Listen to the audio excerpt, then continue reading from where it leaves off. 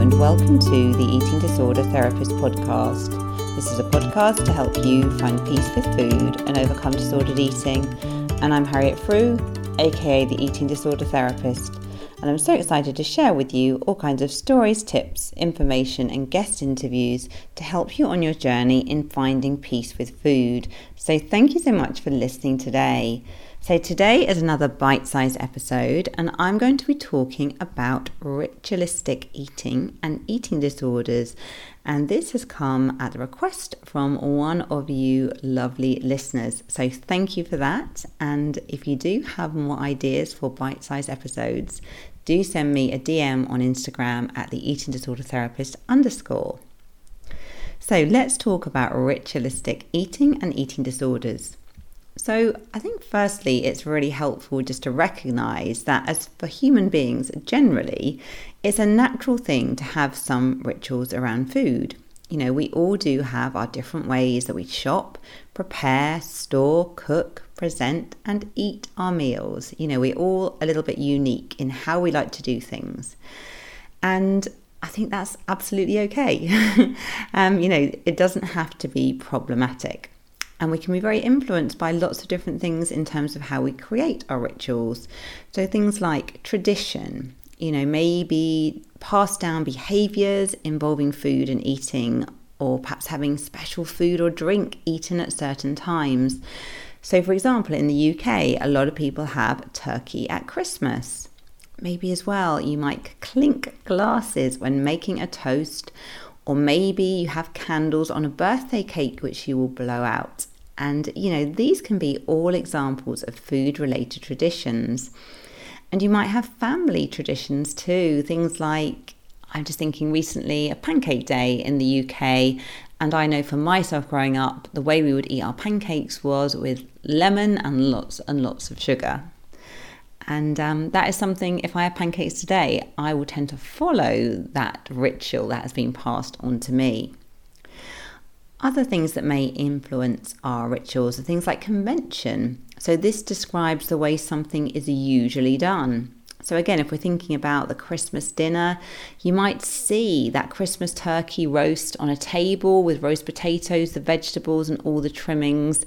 And particularly, someone from the UK or maybe outside the UK, if you're seeing that spread on the table, you would know just by looking at it that was Christmas. And, I think it's very normal. We have a lot of kind of convention about how things should be, and in a way that's quite nice sometimes because it gives us that structure and a sort of shared joining in and community with others when lots of us are engaging in a similar way of carrying out these conventions. And then also we have a lot of comfort around rituals. So these might be patterns we've developed around food or eating that make us feel good. So it might be having like a really lovely cup of tea with a particular type of biscuit or something. I know for me, when I go back to my mum and dad's, I really like having like fruit cake or something that my mum cooks with a cup of tea or something as well. It might be having something like fish and chips on the beach, or a particular kind of ice cream, going to a particular ice cream store. It could be lots of different things. We all have our own little kind of comforting rituals around food. So most of the time, these habits or rituals are really very harmless.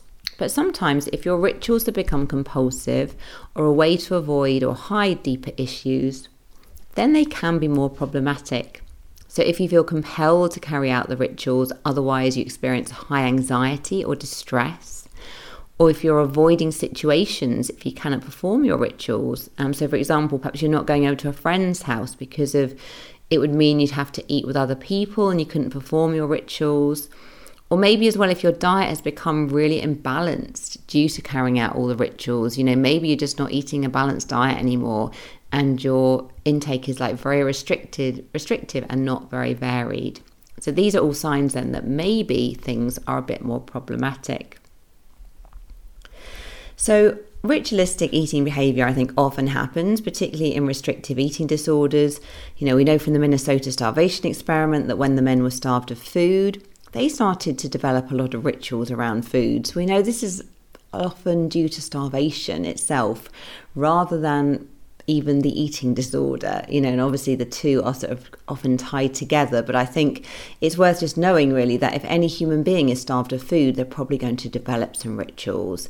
And I guess what can give you hope as well is realizing that when you're not in a starved or restrictive state, then it's very likely that a lot of these rituals will not be anywhere near as important to you anymore. So if you have a strong fear of gaining weight and are following a very restrictive eating pattern, you're going to be experiencing lots of emotional and physical impacts of starvation. And then you're probably going to as well have a number of ritualistic behaviours to try and manage this. So they often become like safety behaviours, ways to help you cope. So I went onto Instagram and asked some of you guys, what kind of rituals do you have? And I'm going to share some of these. So thank you to everyone who fed back really helpfully and openly on this. So one of the things someone mentioned was drinking vast amounts of water before eating or sipping lots of water between each bite. And this was to try and sort of reduce hunger to fill up. Another one was chewing gum instead of eating. So in a way, knowing that you're hungry, but using chewing gum as a way to avoid eating, as a way to almost like trick your body into the fact that it is getting food, even though it isn't. Another one was weighing everything down to the grain of rice. So I know some of my clients as well have talked about feeling they have to weigh lettuce, weigh cucumber, weigh things that don't have very much energy in them at all, but still feeling absolutely obsessed that they have to do it or they can't eat it. Wanting to be constantly around food, but not always eating it. So I know as well, many of my clients who struggle with restrictive eating work in cafes or bakeries, or they like being around food, even though they're not actually eating the food. Another one was having a certain number of mouthfuls. Also taking very small bites or ripping up food into tiny pieces. And this is to prolong the eating experience for as long as possible, because actually, you're not really allowing yourself to eat what your body needs. So you're trying to kind of eke out that eating experience for as long as you possibly can. I remember one of my clients from a couple of years ago was talking about taking about 45 minutes to eat a meal. So it's a very long time. Having a particular television program or YouTube film on. So sometimes people feel they have to have almost like a perfect setting for eating. And what you are so visually consuming, what you're observing, you're watching becomes very, very important. Another one is using smaller cutlery and plates, or eating from only very specific crockery. So certain crockery and cutlery becomes very safe. If you're using smaller cutlery and plates, cannot say cutlery, it feels then as though you can take those smaller bites, prolong the eating experience more, feels safer. Another one is eating at certain times of the day, perhaps being on a very rigid time scale. So feeling that you are completely not listening to your body, but you're eating specifically when the clock strikes a particular number. Another one could be eating foods in a particular order. Someone else described eating things from the least tasty first to the more tasty, and making food as well last over a certain time period. And then there's other rituals that are not also particularly around the eating itself, but are surrounding the eating experience. So things like having certain cleanliness rituals around eating. Maybe going to the toilet multiple times before eating, not to purge, but just because you feel like you need to be like really comfortable before you can eat. Another one was getting into a really comfortable position and sitting and standing to adjust yourself many times before you can eat. Another one was eating in the kitchen or bedroom so family don't see what you're eating. Another one was having food at the perfect temperature, not too hot, not too cold, but you weren't able to eat it unless it was completely at the perfect temperature. And another one was having the same food every day at the same time in the same place with the same way to even get it out of the fridge. So thank you so much for sharing all those different ones. And I want to make it very clear here as well that by sharing this information, I'm not wanting to give people any ideas or unhelpful triggers. It really is to show you how consuming and compulsive these habits can become, these rituals can become, and how they can just really take over. Because you can imagine if you have to do some of these rituals before you eat or during the time that you eat or in preparing food, etc., it means that the eating experience becomes so prolonged, it becomes so preoccupying, it takes over a disproportionate part of life. So you may be wondering, why do people with eating disorders or restrictive eating patterns have these food rituals in the first place?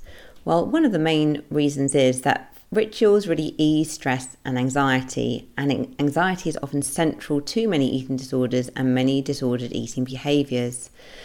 And the rituals are an attempt to control or push away from these unhelpful feelings. And since so much of the stress experienced by people with eating disorders is expressed as a deep fear of food or gaining weight, then people often feel overwhelmed or out of control when they are near food or they have to eat. So in these cases, the ritualistic eating can be used as a maladaptive coping strategy.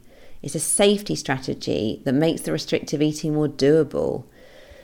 And although you might understand this and see how it can help someone cope, also you can understand as well there are huge inevitable costs from doing these rituals.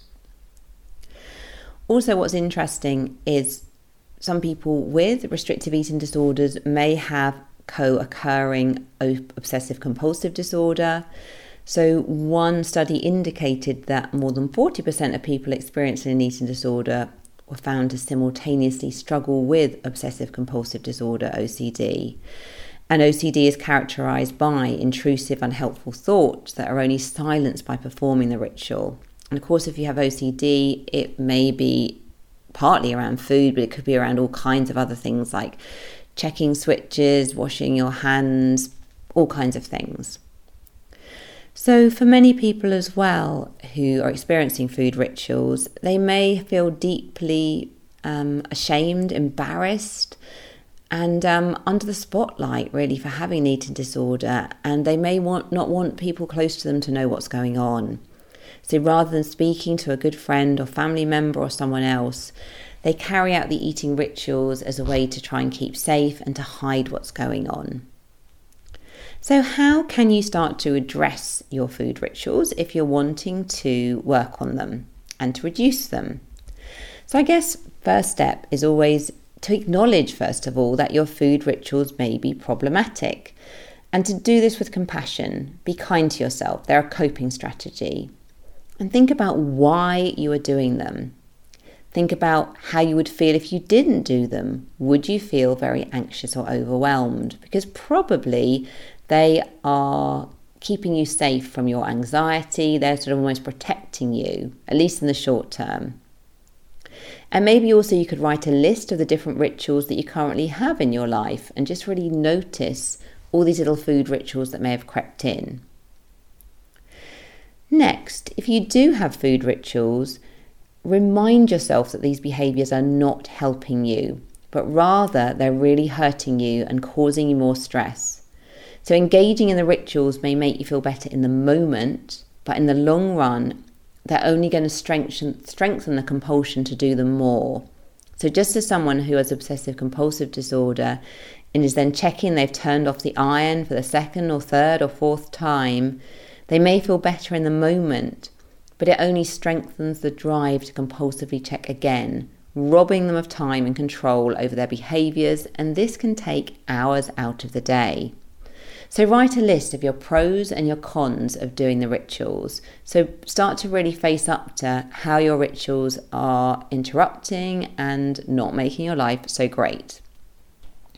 Thirdly, know that you are in control and you can change these behaviours. You haven't always had them. Hopefully, you can change. And remember that very restrictive eating will only exacerbate the behaviours and make them worse. Again, like I said, we know from the Minnesota starvation study that the men developed lots of food rituals due to starvation. And remember, the men didn't have eating disorders, but the power of food restriction on the body is really intense. So if you can, work on eating more and reducing your restrictive eating, as this will absolutely help. Then make a list of the rituals that you would like to work on and rank them in order of difficulty. Start with working on one ritual at a time and trying not to do it. Okay, you don't have to work on everything at once because that might feel overwhelming. And you're going to feel anxious, but through relaxation exercises such as deep breathing, maybe distracting yourself, you can learn to no longer fear the absence of the ritual, so restoring normal eating patterns. And the anxiety is going to rise and fall, but it will not last indefinitely. So once you can learn to tolerate the anxiety about breaking some of your food rituals, you'll gain confidence to take another step and to tackle the next one on your list. So it's really helpful sometimes just to do it in increments and baby steps. Now, you may need to seek out further support in therapy to help you with some of this, because on a rational level, although it sounds, fairly straightforward to start reducing your rituals, you might find that you feel incredibly anxious and you could do with some support with this. And that's absolutely okay. I think it's important to acknowledge this, because if it was a very straightforward issue, you probably wouldn't even have the food rituals in the first place. And therapies like cognitive behaviour therapy can be really effective at reducing compulsive habits. Okay, so I hope this has given you a bit of an insight into food rituals. If you've got more things to share, do send me a DM on Instagram at the Eating Disorder Therapist, or of course do comment in the show notes. So if you're not following me already, do seek me out on Instagram at the Eating Disorder Therapist _ and for further support with your relationship with food, do go to the eatingdisordertherapist.co.uk.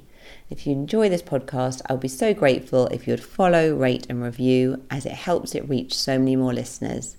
Thank you so much for listening today, and I look forward to sharing another podcast episode with you very soon.